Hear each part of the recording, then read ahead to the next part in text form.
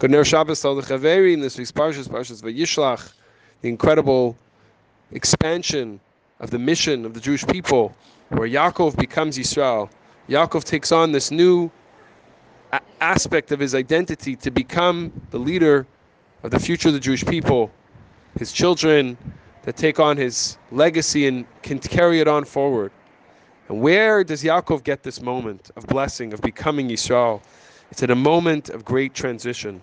It is a moment of great instability, a moment of great lack of clarity in his life. He's in that place, he's struggling, he's holding on to this angel and saying, give me a blessing. Rav Hirsch writes, is the place where he was the transition point between outside the land of Israel and inside the land of Israel. It's the transition points in our life that provide us with the opportunities to grow, that say to us, grow. You're standing on the ladder and you're trying to go up the ladder of life, the ladder of spirituality, the ladder of meaning in our lives. You have to let go of the rung. It's scary. It's a transition. It's difficult.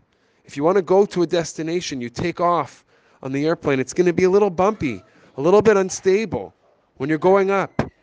But we know that if you let go of that rung and you look up and you say, I can do this. Hashem is pushing me forward in my life. Yaakov became Yisrael because he was willing to grow. Think of the moments of transition from Erev Shabbos into Shabbos. Shabbos is the day where we transition. We transition in our week. We transition in our mindset. So many other moments in our lives when we're in between this and we're in between that.